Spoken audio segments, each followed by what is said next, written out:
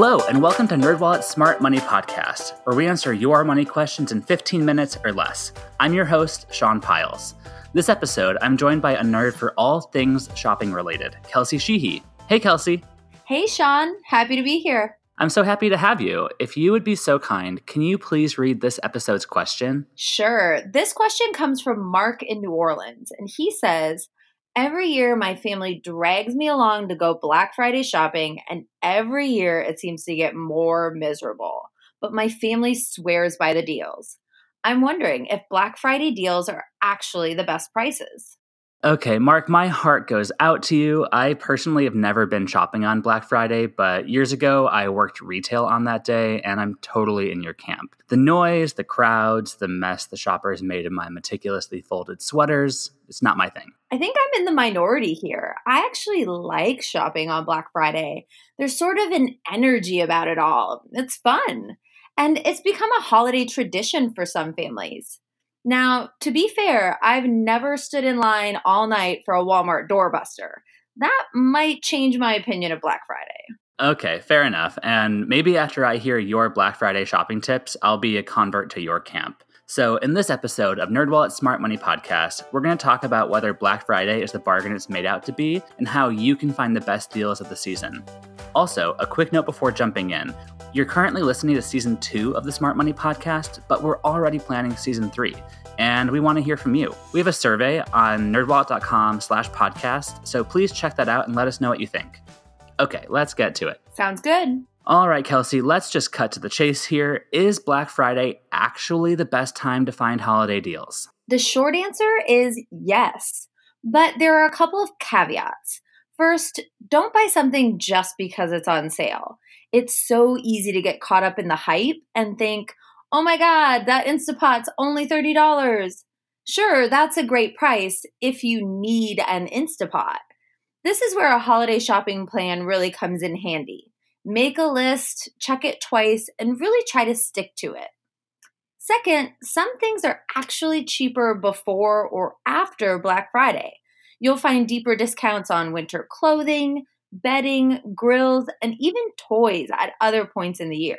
And I know that sorting out what is and is not a good deal on Black Friday can be really tricky. So listeners, we did the work for you. There's a roundup of what to buy and skip on Black Friday on NerdWallet. You can find a link to that on our show notes post at nerdwallet.com/podcast. But one thing I bet a lot of listeners are wondering about, how much can people actually save here? Like, what's the dollar figure for what folks will save on those big ticket items? It's not an insignificant amount. We're seeing TVs, the fancy 4K Ultra HD kind, marked down by as much as $800. That's a huge amount of money. It's huge.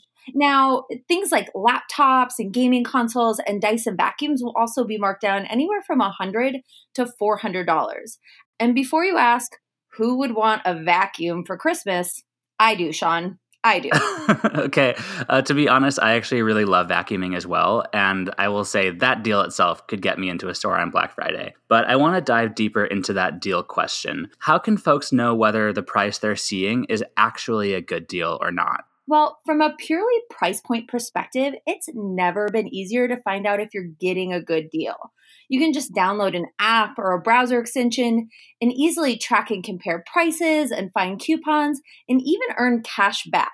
That really takes a lot of the legwork and second guessing out of finding deals and helps you maximize your holiday shopping budget because, let's be clear here, you should have a budget. Okay, that's a really good reminder. We all really need to have budgets, even though you might not want to make one. Just do it. But I want to get back to the price comparing thing because that's a classically millennial way to shop. Almost anytime I buy anything from a brick and mortar store, whether it's from the hardware store or a new pair of shoes, I check my phone while in store and just see if there's a better deal online. I've got a little pro tip for you here, Sean. There's an app for that. A few, actually. My go-to is Shop Savvy. I just scan the barcode of whatever I'm thinking of buying and boom, the app shows me the prices at nearby stores and online retailers like Amazon. It's a game changer. So you're welcome. Oh, no way. That's super handy. Typically, I'm just Googling the name of whatever I want, and then I have to find the price of it, get the name matched up, but scanning the barcode sounds so much easier, so thank you for that. But one thing to note here is that you might be tempted to think that online prices are always better, but that's not always the case. And if you do find a better price online, though, know that a lot of stores will actually price match. The lesson here really is to do your homework and to make an educated purchase so you can actually get that good deal. That's a really great point, Sean. Price comparison is such an underused tool, but it's a great way to score deals that sometimes are even better than what's advertised. But to me, a good deal isn't just about the price.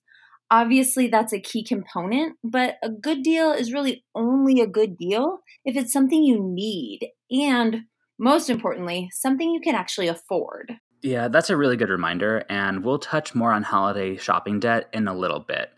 But I think that about covers how to approach holiday deals, and I want to turn now to talking about shopping strategies. It seems like there's probably a spectrum of holiday shopping strategies, from building a list well in advance to last-minute scrambling and just buying whatever is left on the shelf. Is there a strategy somewhere in between that can help Mark find the good deals, but maybe skip out on that Black Friday rush he's not too keen to be a part of? Well, you're right that there are a lot of different strategies, and so it's really about finding what works for you. Personally, I like to spread my holiday shopping out throughout the year and catch end of season deals and hit up other shopping holidays like Prime Day. I'll even pick up keepsakes on trips when I travel. But that doesn't work for everyone. For starters, you have to remember where you hid everything. But you also have to be extra diligent about tracking how much you've spent on gifts throughout the year. Clearly, you are the model holiday shopper and a very thoughtful person, because I think that many folks don't really have holiday shopping on their radar at all until November at the earliest. I know I definitely fall into that camp, which I'll say I'm pretty okay with, to be honest. I'm a big fan of blocking out one Sunday during the holiday season and just checking off everyone on my list in one go, typically from shops online. That could be a good option for people like Mark, who want to score great deals but really loathe those Black Friday shopping crowds. Personally, I say just stay at home, pour yourself a cup of coffee, lounge in your PJs, and shop from your preferred electronic device. You won't feel rushed or stressed out by the crush of other shoppers, and you may even find better deals than if you'd brave the crowds. Yeah, it seems like Cyber Monday might be more his thing. Definitely. But whatever your approach, there are a few tried and true tricks to keep you from going overboard. First, set that budget we've been talking about, and then make a list of all of the people you need to shop for this year. Based on that budget, how much can you reasonably spend on each person? It doesn't have to be even Stevens, and it doesn't have to be expensive to be meaningful. Right. NerdWallet's 2019 holiday shopping study found that on average, shoppers are planning to spend $825 on gifts this season. And to me, that seems like a lot of money for holiday gifts. And if you feel anxious just considering spending that much on presents, remind yourself that you don't actually need to spend that much, not even close to it. Just don't get caught up keeping up with the Joneses, really. And don't feel like you have to give everyone a gift either. Maybe don't exchange gifts with your book club or all of your second cousins this year. That's okay. And then once you know your budget, think about what you want to get for each person. I find I overspend when I don't put a lot of thought into the gift. Now, on the flip side, I get so much joy out of finding the perfect gift for someone, and it often isn't very expensive. That's so true, because some of the best gifts that I've received or have given have often been the one-off finds from vintage shops or little personal things. Smaller items like that can feel so much more important and heartfelt than just another electronic device that folks might not really need. Exactly. And now that you've got that budget and you have your shopping list, now it's time to start poking around for deals, using the tips that we mentioned earlier. Check ad leaks and online sales and set price alerts so that you'll know if something on your list goes on sale. And download those browser extensions we talked about. A couple good ones are Honey and WikiBuy. And you can use those to compare prices across multiple websites. Those extensions will also scour the web for coupons and automatically apply them to your purchase for you.